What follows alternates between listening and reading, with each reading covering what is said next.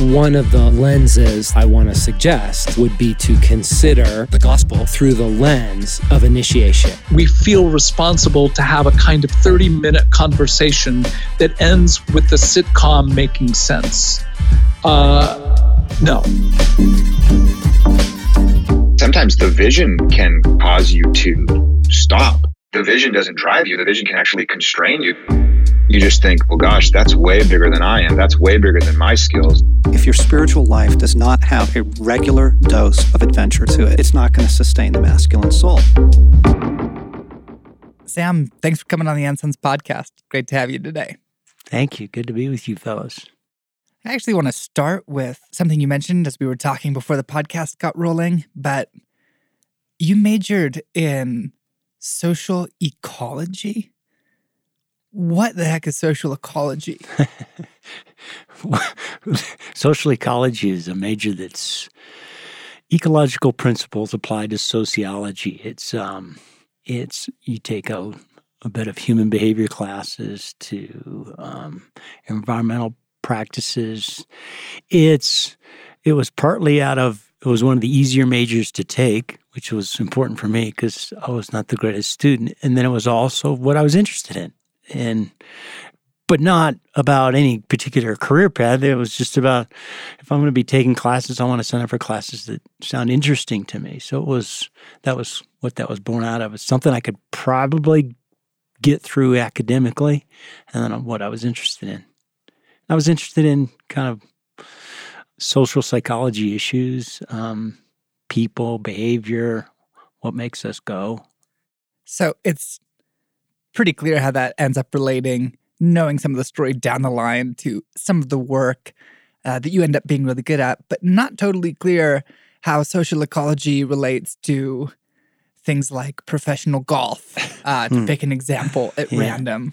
Yeah, I mean, I remember when I was in college, it felt like all of the other students above me, and some parents, not all parents, but some were giving that advice of, you're going to be doing this for some years, like you need to care about the material and love it.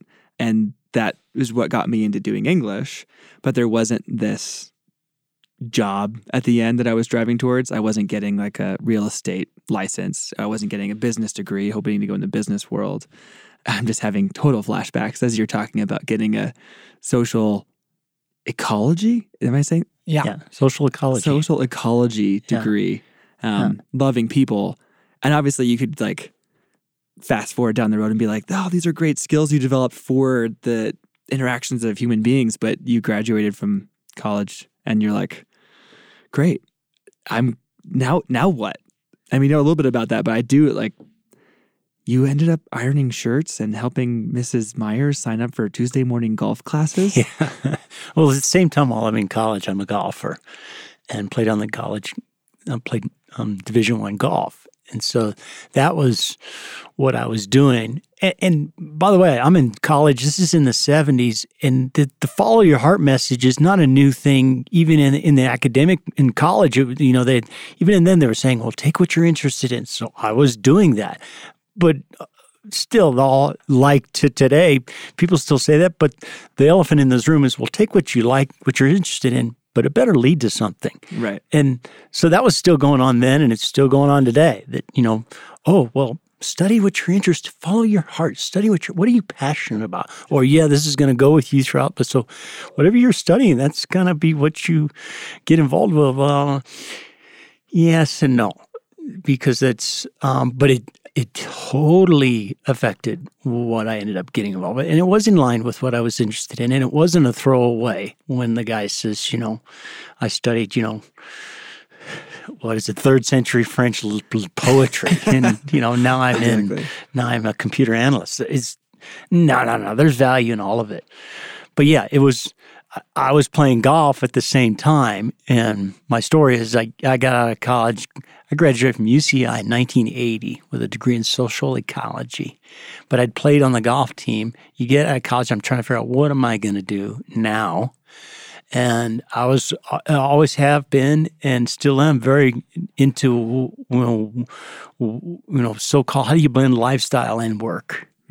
And so I was kind of lost as far as professionally, what am I going to do career-wise? I was never a big goal setter. And I got out of college, and the club that we'd played at as a team offered me an assistant pro job to work in, which is basically at a club working in the golf shop. Yeah, you're called a pro, but you're doing, retail, folding shirts and helping Mrs. Smith on Tuesdays. So that I just did that kind of as a default. That was like, oh, here's a choice. I get a job, but I never planned on becoming a golf professional or a club pro or working in that. So it was just, kind of this is something that came up, and I said, okay, I'll do this. How long were you stacking golf balls? Like, how long did that club job last? And what you said earlier before the podcast that it was like 15-hour days. Like on the one hand, it sounded great because you're out in the sun. Yeah, sometimes. Right. Yeah, that's part of my deal was making choices to be. I didn't want to be right out of college going into a cubicle, and so I wasn't. But I went into a job that on the surface sounds really cool. Oh, an assistant pro at a club in Newport Beach, California, with all the real, high society folks. But the reality is you're in the back room unpacking UPS boxes and taking the golf shirts out of the plastic and steaming. As glamorous. No, and helping Mrs. Smith on Tuesday sign up for Little Eddie's golf event and being enthusiastic about it and making sure she gets where she needs to be on Tuesday. However unlikely that may be. How long were you working at that job? That was 2 years. And maybe you didn't have any of these categories, but did you have anything in mind during that period that sort of allowed you to work 15-hour days? Was it simply, this is what my job is right now, I'll hang in there for an indefinite amount of time? How did you frame that? Yeah, actually it was what I saw from the day I started there was I did have something in mind, and it revealed itself as more I worked there, as I was learning about how to be around these types of folks.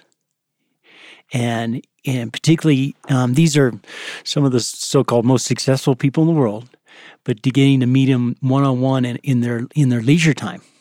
And I saw right away, this is gonna serve me well. This is good training to be able to not be intimidated by, here's so and so in the business world, but on Saturday he's just another golfer trying to come out and play, and he needs my help to help him get there. And then I was learning how to be comfortable in that environment. Frankly, getting trained how to thrive in that environment.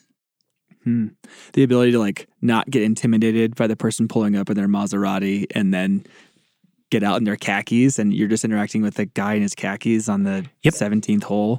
Yep. Yeah, all that stuff's pretty cool. And actually, even before the job, I was kind of trained for that. As a kid growing up playing golf, when I was playing golf growing up, it was pretty nerdy. This is kind of pre-Tiger Woods, and now lately it's in the last 15 years or so it's more cool, and rock stars play golf and surfers play golf and other pro athletes when they're off time they play. When I was growing up, it was nerdy and weird.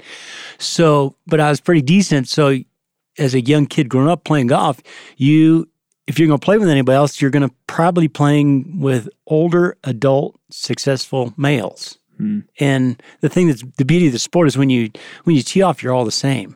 And so I learned from an early age how to be around, so-called successful adult males, because that's who you're playing golf with. So I was comfortable in that environment. And then when I got actually working in a job where, it involved, stocking golf balls, but a lot of it was selling and interacting with the people that are buying those golf balls. And I found I could do pretty well in that environment. So it was 2 years. What pulled you away from that? Was it pulling into the next thing, like the next door opened?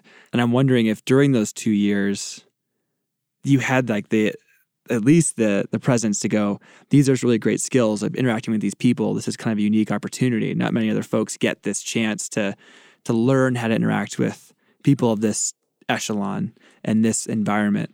I got to imagine, though, that there were days where you're like, this is it? How long do I have to keep stacking golf balls? But maybe that wasn't the case. I mean, certainly. No, it was.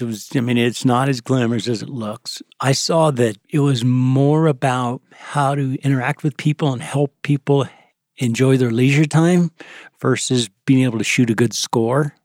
And I was good at that. And so doors opened up and I got offered advancements in that very position. And I got offered my first head pro job. I went into that first thing when I was right out of college. I'm 22. At 24, I got offered my first head pro job at a new development because I had excelled in, people call it people skills or whatever, but to be able to, help people feel warm and welcome in their leisure environment and get them what they need to go have fun that day. So I want those skills. Tell me the 3 things I need to know. I know. I'm like, can you just put that into one paragraph for me to copy?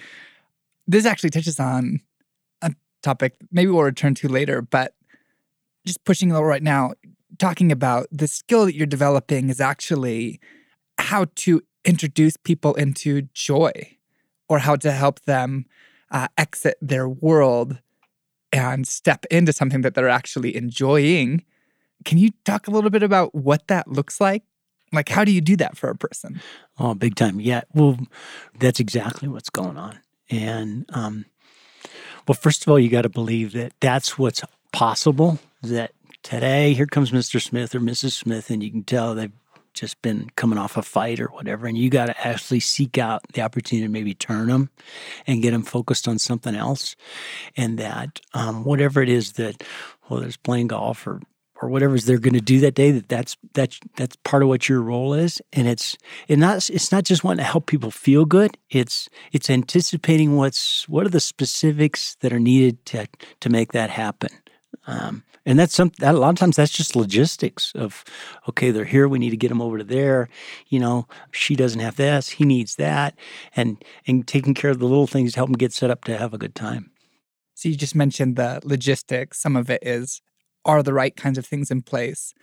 Are there other things that you look for, or on just the interpersonal level, are sort of waiting to see happen when you're trying to invite someone into something that they enjoy? Yeah. You definitely need to be able to read the situation, because this is not about just being all cheery and joyful and suck up and kissy to somebody to make them feel like you're there to really service them. There's a time for some of that, but not usually. It's about, being able to read, oh, here comes Joe, and Joe likes it this way, and here comes Bill, and he needs this, and Tom wants to talk it up, and Joe doesn't want to talk it up at all. You got to have some of that coming in. So it sounds like this combination of simply knowing what material things a person needs in place, but then also that skill of learning a person's rhythm and then sort of being able to identify where they are in that rhythm. Is that what you're describing? We're saying this guy transitions out of work in this way. And if he's not doing that, he's not going to end up liking his weekend. That's good. I feel like the natural way that I might try to fill that is like the cheerleader, the person who's like a little peppy and excited. And in that particular case, it can feel like you're sucking up or just trying to put on a good show. But when it's even like a close friend, there's like that hoorah rah. Like if you're trying to have the same effect happen of someone transitioning from something into joy and getting to release their world for a little bit. Yeah, I think I've felt, I without realizing it, I think I felt the pressure has always sort of been the unspoken, like, you have to put on a good show and be a good cheerleader, and that's what's going to make them experience joy. And that isn't the case, actually. It's seeing their needs that's going to invite them into it. Yeah, bingo. This is not about a performance. And in fact, that it usually comes back to bite you on the bottom, particularly when someone's not in the position to receive a performance. It may be a great performance, but we're talking about kind of the basics of like customer service or dealing with, you're here to help someone have a good day. And so like we have this expression in the service world, like the goal would be friendly, good service. friendly, good service. We've all had friendly, bad service. Everybody's really nice, cheery, but they can't get my order right. Or we've had unfriendly, good service. Man, they nail it. The fork and knife are in the perfect place, but they got attitude and they're feeling like, you just catch this vibe. So you want friendly, good service. And it sounds cliche, but I mean, but in order to do that, you've got to have some kind of awareness of what's going on. It's really interesting to see because this skill looks like it directly connects to something that you do now and have become excellent at, which is the same kind of helping a person disengage from their world. But what you do often is help them disengage from their world in order to engage with their heart, or in order to actually be able to identify what their needs are or put some words to some deeper things. Is that the same skill set? Or feels like I'm seeing a connection. I'm wondering, is it actually similar, or is there an application of that kind of being able to pull somebody out that actually applies to something beyond a great day at the golf club into maybe a day where they're able to, understand a little bit more of their own story or something more significant? Yeah, that you can have opportunities to, no pun intended, tee that up, but they got to take it. And it's, you don't get to kind of set that, or we don't get to affect the outcome. But what I enjoyed doing from the beginning of why I got what I saw was available in this so-called work environment of this happened to be in customer service and golf and the golf business was this opportunity to help people have a good day. Just that in of itself, whether they do or don't is but it's pretty neat when you can kind of help somebody get there. Now you kind of, when you're in the so-called leisure business or recreation business, you're kind of set up for that because they've decided to, okay, today I'm going to take off and go do something normal, and so they're kind of predisposed. I'm trying to do that, or I'm trying to discover joy, or I'm trying to, do something good for myself today. They're coming with that, and you just want to help them kind of go the rest of the way. So you had this major that was actually oriented towards people and the ways that people interact and systems. And you had the skill set of being a golfer and wanting to be outside. And then all of a sudden you find these worlds kind of intersecting a little bit, whether you meant to or not, of skills with people and a lifestyle that wasn't in a cubicle and trapped indoors. What was there a moment as you stepped further into this world where it felt like you could see beyond the next year of this could be something that I end up doing? I feel like when I've asked older guys about the current jobs they do 20, 30 years in, there's a lot of I don't know. I just kind of found myself here. And maybe that was the case. But I'm as someone in the beginnings of that journey, I totally want there to be I guess I'm still looking for the roadmap. I'm still wanting for the breadcrumbs of, this is beginning to align with something that's not going to crush my soul. Mm-hmm. And it's meeting these areas of interests and desires that I already had beforehand as you shifted out of the Newport and into the lead pro. Mm-hmm. Was there a point on your work journey, your career into that business, that you had that moment of, I think this is probably the direction I'm going to continue doing? Or is it just kind of one door after another? I'm super curious. From day one, you start thinking about, okay, where could this go to? Not just what is it offered for me today. I'm not in a cubicle. There's the immediate thing of I'm choosing lifestyle over career. It's not, but even if you're doing that, you say, you're choosing to go work in something that's more fun as opposed to what you studied. Mm. We live in a practical world. Even if you're doing that thing that, whatever it is, if you're a ski lift operator or whatever, because you don't want to go do that thing you studied in college yet, you're showing up to work every day. You can't help but look around and see what are people older than me doing in this space. Where did they take it?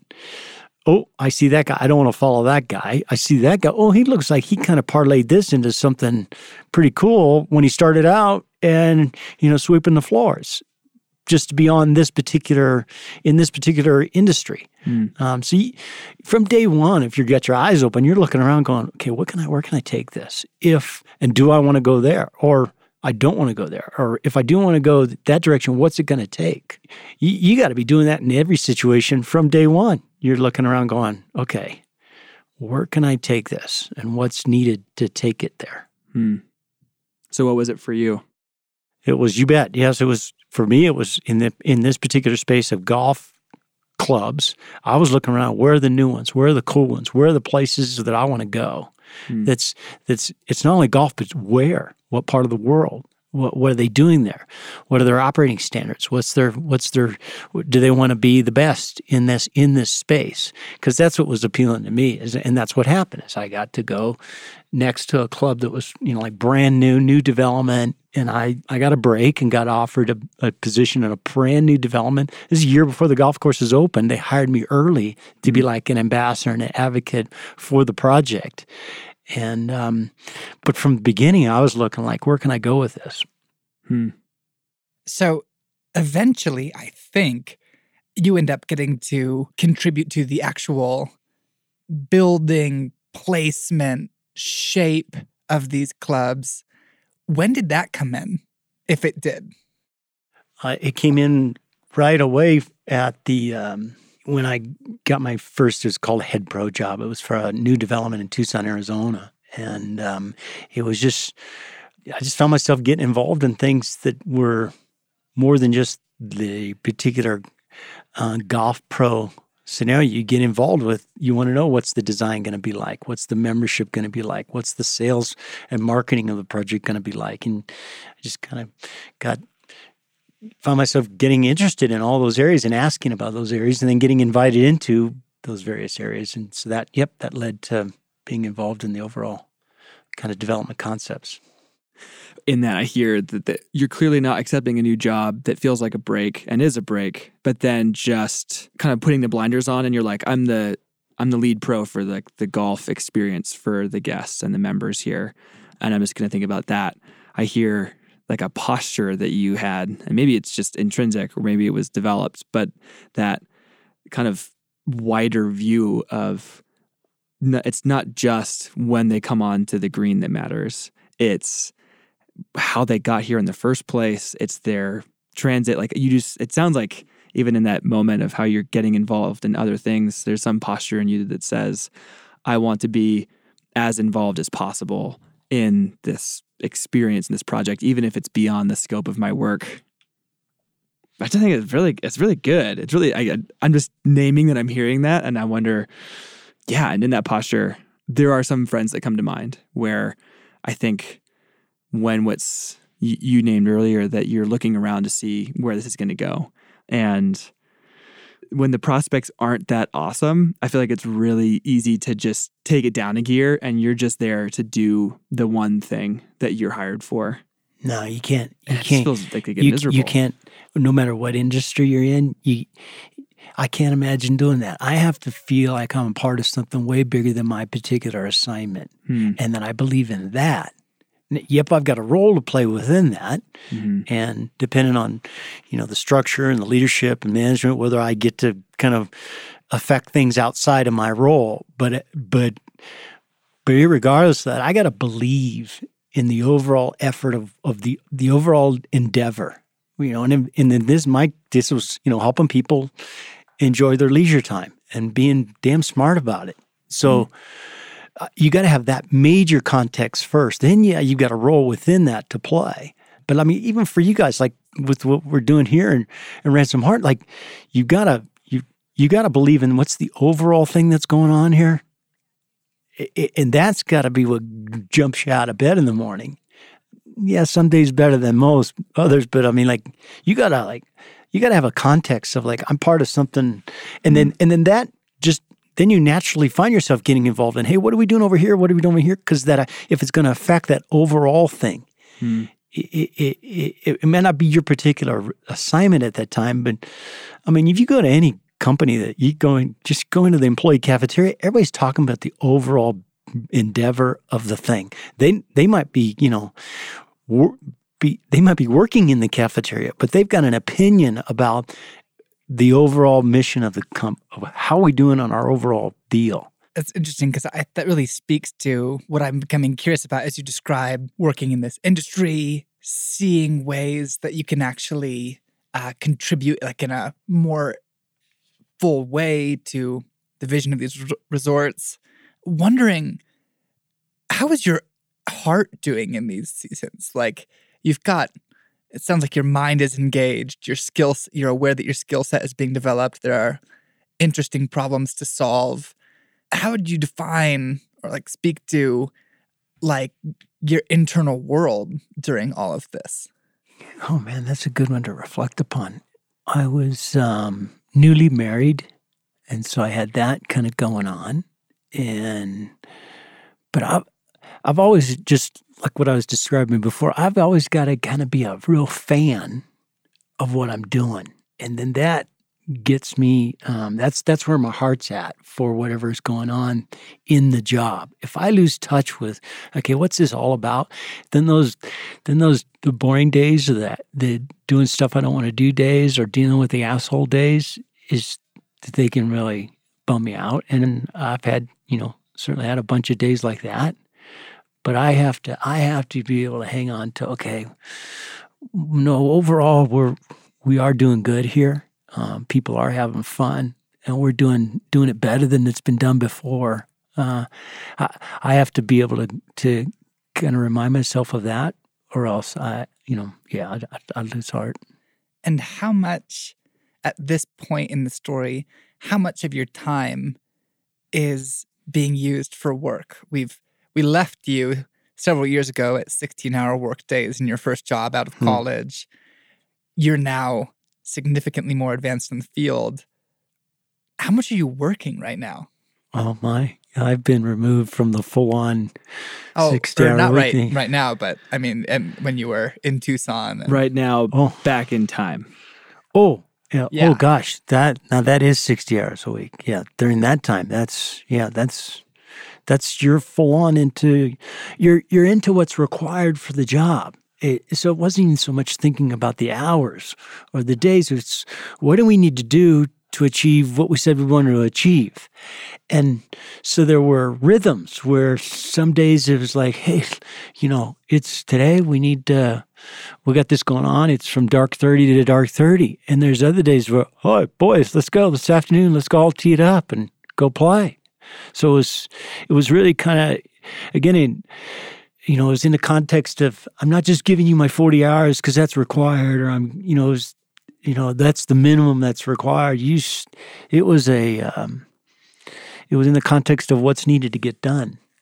That's really interesting, simply to comment on a work skill. And I'm thinking of my peers here and what our expectations were and in our 20s for like working. And it feels like a weird balance between identifying jobs that simply want your soul and want your whole life, and identifying sort of the rhythms of a mission. Because, I've got guys who, they work in banking, or actually investment banking, and they're in New York, and like it is every waking hour. There was one story where, guy ran into another guy at his office as he was coming out of a show. Guy was walking back to his office. Unfortunately, there was a witness there to bring this story to us of the guy going back to the office goes, man, I remember when I could still go to shows, and they both kind of give this, yep. But it just looked so insane of, wait, what is that job requiring of you that you can't do anything outside of it? Yeah. Versus, when I started here at Ransom Tart, it was one of the most busy and demanding projects, and set of projects that I've actually seen, in 3 years here now. And I kind of came in being like, whoa, like this is insane. You know, I'm getting messages outside of conventional working hours, and like I'm, you know, having to jump back into design projects like after dinner because we need to move something down the field. And I was sort of like pretty disoriented coming in of like, whoa, like what is happening here? But then I think a little further into it, sort of started to realize like, oh, it's a bit more of what you've described of, it does seem like there's a healthy version of a mission or a job sort of having like natural peaks and troughs of, yeah, well, like right now it's just requiring a lot, but it doesn't want every hour of my day.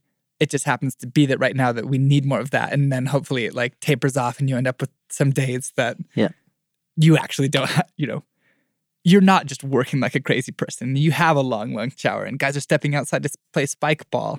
Yeah. But like, I think as sort of the question that comes up there is like, how would you identify or speak to sort of separating or distinguishing between a job that wants your soul, wants your whole life, and a job that at various times just might require more or less of your time? Yeah. Boy, Blaine, you just really nailed it as far as that is really what's going on with most people right now. And to go back into my own story, to go back to when I was right out of college, and I just accepted this golf pro position in a golf club, and we kind of, to go into those 2 years, that was exactly what was the deal. It sounded glorious, but it was not only packing shirts and pricing, you know, all the backroom work of retail and that kind of thing. But what we did, you just described that we kind of glossed over, was I was working for a guy that my boss, that was his life. He expected you to give it your heart and soul, and that it wasn't just the hours and the work. Is that was supposed to be the most important thing in your life at that time. And so, I got it. I lived in that, and it was, but there's a big difference. I wasn't married, got no kids, but the reality was I was working for a guy who wasn't taking care of his heart, wasn't taking care of his health. He was married, but he was married to his job, and you had to worship at that altar. You had to go at his rhythm. And I was in a point in my life where I could do that, but when I was doing it, I swore I wasn't going to do that forever, and was seeing how that's not going to be me. But went through that season where it was just like, this is crazy. This pace is not healthy. But I had to do it because that's what was required in that job, which even made me more motivated to go, okay, when it's my turn, I'm not going to live like that. And did you like set a time frame on that? Because I know that I have friends who identify with some form of, I'm not going to do this forever. Yeah. But some of them, that means, you know, I can stay in this for 6 months, and others, they can stay in a lot longer. So, what did you do to? What I did is it was motivation to work my way out of there. When you're working for a workaholic, you can, and they'll just run you ragged. And they just think that's what's expected. And okay, maybe there's a time for that for a certain part. But that's an individual question. There's no real kind of set. Okay, I did it this long and said I was going to do it for this long, and then you're in there looking at every day, going, okay, how do I take what I can learn from this, and use this to go create freedom for the kind of work ethic I want for my life later. So, we use this word cunning, but you go in there and you go, okay, I don't like this now, don't want to live at this pace, and you may be having to go home at night and tell your wife or tell your girlfriend or even your buddies, look, I just don't have much margin right now. But you better be thinking about how am I going to, when and how do I either leverage or exit from this? And some guys can't. Some guys get stuck. And other guys are going, after a week, they go, this isn't for me. So it's an individual and a kind of a situational thing. But it doesn't mean you can't use it and learn from it and let it inform the way either you're going to shift careers or change jobs or go, nope, this comes with the territory. I mean, don't you kind of wish there was a time frame, though? I mean, I would, yeah. Do I wish there was a time frame? Do I wish there was like a math equation that was work right? in the It's like if formation it's of my 100 hours a soul? week, stay there 1 year. If it's 80 hours a week, like something like Some kind that. of Pythagorean theorem of like how much suffering you have to endure before you are matured and can do something else. Yeah, that would be great.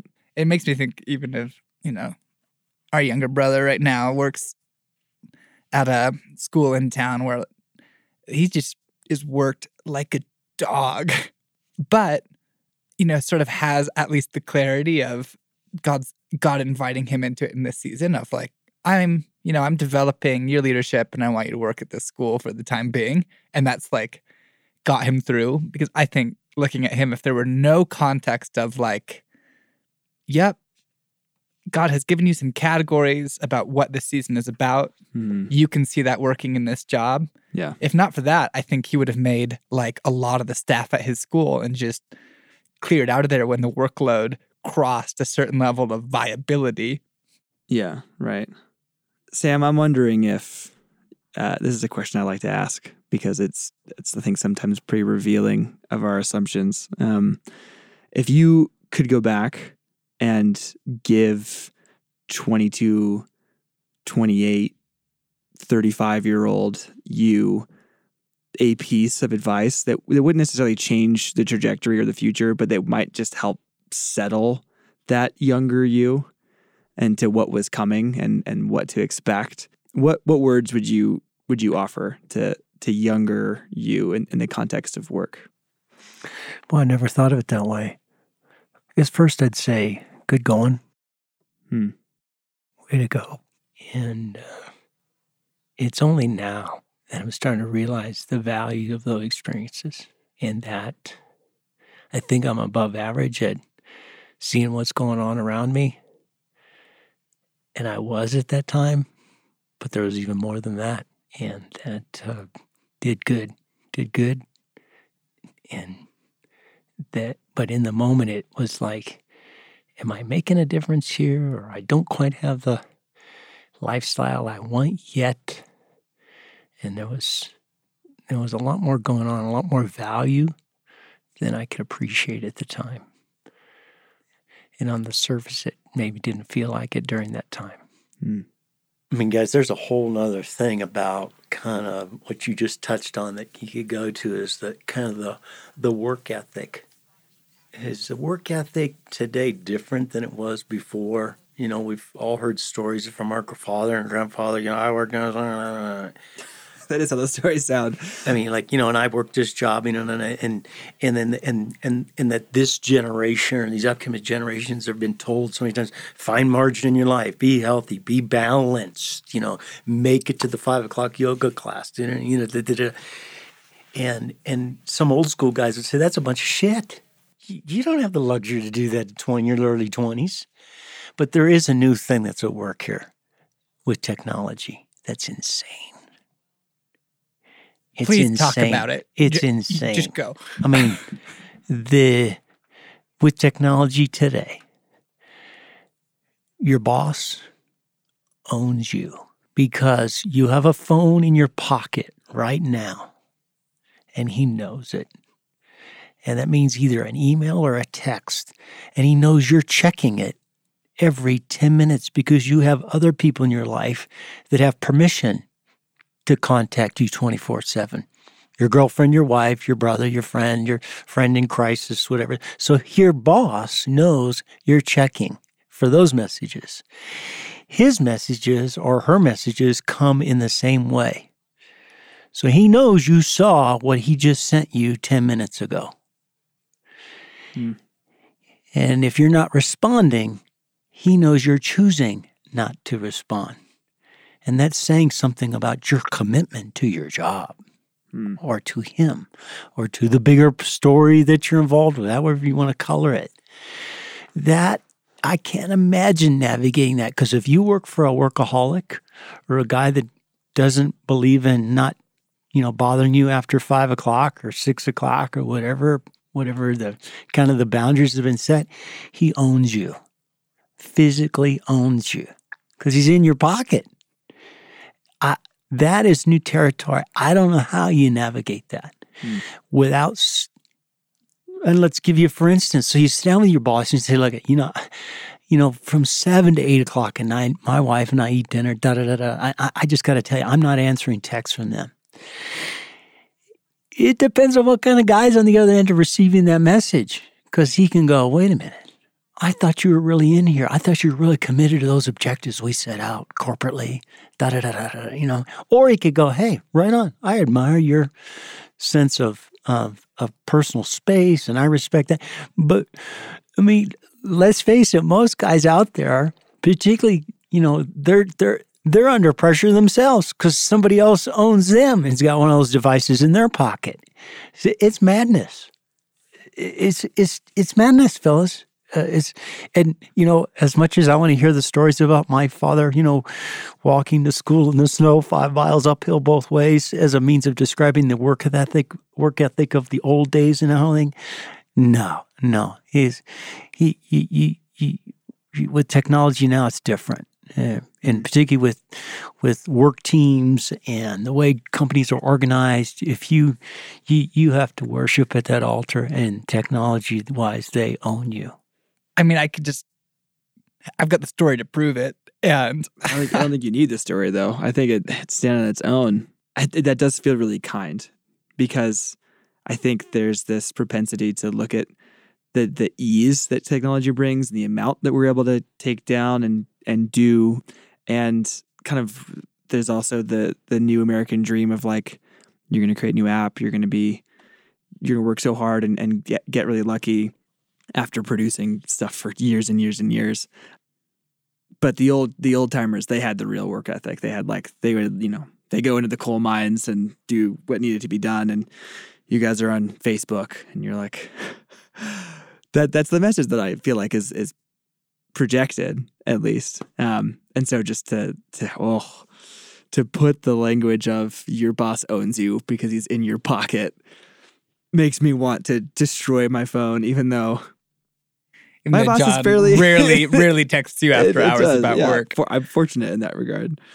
It's interesting because besides being sort of depressed, the thing that does raise in me, that when I think about I've heard the stories, and when I try to bitch about a job after college, in certain ways, Dad would just be like, "Oh man, those are good miles." And then he'd come back with a story of replacing every toilet in project housing in Los Angeles, and wearing a t-shirt across his face, and by the end of the day, the t-shirt was yellow, and it was just okay, never mind. I just am not very good at work, I guess, because I don't know that I could.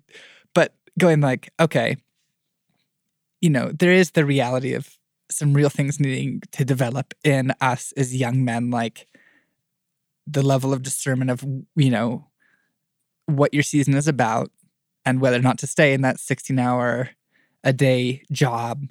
But I do think that, the pieces you've been offering really apply even when your boss is in your pocket. But it just feels like the level of maturity needed to operate is increased massively because of the reach of the reach and the pervasiveness of technology, where I'm hoping that it's not a different skill, figuring out how much of your life to give your job, even when the pull is much higher. It's not a different skill figuring out whether or not to leave your job, even though the insanity of the demand might be much stronger. But and speaking of it not being a different skill, what we were talking about earlier of helping to facilitate someone's joy and disentangling that you were learning and talking about now is something that we need to learn for ourselves as much as you need to learn if you're in the customer service industry of like, what are the things you're going to be doing? What are the things that you need for your own sake? That's really true, Sam, because you got to be honest with yourself about what you can and can't tolerate on a daily basis to put one foot in front of the other for what's good for you. The fundamentals haven't changed as far as like, what I mean by that is you got to know who you are and have some sense of, go to your example of your dad, cleaning out the toilets. Well, he had to be able to go home at night and go, this doesn't define me as a man, because you can go, oh, this is my life. But also and you make your choices accordingly. Otherwise, he could go into that job and do it, knowing that, look, I'm not, this isn't, I'm not a toilet cleaning guy, and that's the ultimate for me, or that defines me. He had to have some separation between that task of what he was doing that day for that time. But back to the technology thing, you got to ask yourself, like, can I separate myself from, if I get a text or an email from my boss or work, how's that going to affect me? Because let's face it, there are times where there's a convenience to getting, hey, look, at tomorrow morning we've got this, and this, and he's telling you at 9:00 at night, and that's good heads up, and that's good to be able to have. There's times if you're the kind of person that's just going to take you out for the rest of the night with your wife and kids, then you maybe need to think about, am I in the right place? That really starts to speak to one last category that seems so relevant, especially in the insanity of the environment or the intensity of the environment we're talking about here. And that is, it's a slight turn, but into just some practices of self-care. And we know this is actually, I happen to know the story of like your self-care of cutting your grass. But if we just assume that you're going to be working in a unique environment with like high levels of demand, what are some things or like some coordinates you would give to keeping your heart alive in the middle of those seasons, whether practices that a guy might institute or like keys or skills like he might need? But if we just say your phone's always in your pocket, you're working in an environment where the demands of companies seem to be increasing, like, what would you say to the guy who just asks, what do I need to do to keep my heart alive in this season where I'm at this company for a while? Yeah. Somebody's got to go. You got to ask yourself that question. What's necessary for my self-care? What does that look like for me? And if you're not asking that, if you're not taking a hard look at that or inviting people close to you in to speak into that, you're setting yourself up to be taken out by your situation. And so whatever that looks like for you, and yep, I tend to that's always been a big factor for me. I mean, I love the old Billy Joel song, do what's good for you or you're not good for anybody. It's true. And so go find out what that is. And for me, it was around, solitude, exercise, but exercise in the sense of it had to be kind of playful exercise, whatever that looks like for you. And because if you don't do that, it's not pretty. And so, yeah. So I mean, like for me, if I don't wake up and get that cup of coffee going and just have some quiet time before I pull that device out of my pocket, because I happen to know about myself that there can be a message on there, good or bad, that will take me out of that time that I needed, the 10 minutes I needed to just space and not, and if I miss that, by getting out of, by, in this case, going and checking my phone. And it could be, like I said, it could be good news. If I miss that time, I get set up for being in trouble later that day. Sam, Thanks for being on the podcast today. It's so good. So good to have you here. Right on. Cool.